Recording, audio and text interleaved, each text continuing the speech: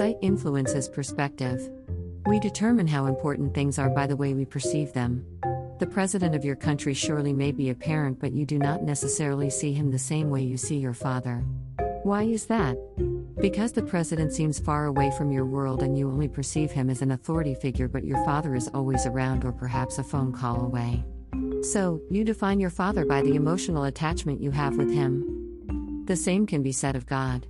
People define and describe him in varying ways because of how they perceive him. Some perceive God to be this awesome being far away in the heavens ruling the world in his majesty. Others also see him to be the loving Father who looks after us and responds whenever we call upon him.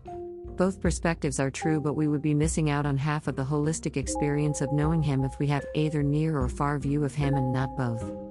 So the same way we find corrective lenses whenever we have a visual disparity, it is about time we adjusted our God lenses.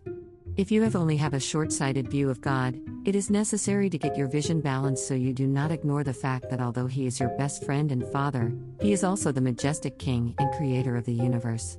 This is crucial because we are sometimes tempted to ignore the greatness of our God and see him as a mere sidekick whom we call on whenever we are lonely and in need of something. And if you have the long-sighted view of God as being fearful and just who rewards people according to their deeds, you should readjust your view, because although he is all that, he is also the most dependable and closest friend you can ever have. This is also significant because some people believe he is so far away and preoccupied with bigger issues that he cannot have time for our little daily problems. But that is not true. So why not take some time and get your vision checked out? If you are missing a view, then you should reposition your perspective. And if you are seeing everything clearly, both far and near, the Almighty God in all his splendor and glory coming down to earth as man to die for us so we can regain our place with him in heaven, then rejoice. Because you are enjoying the whole view.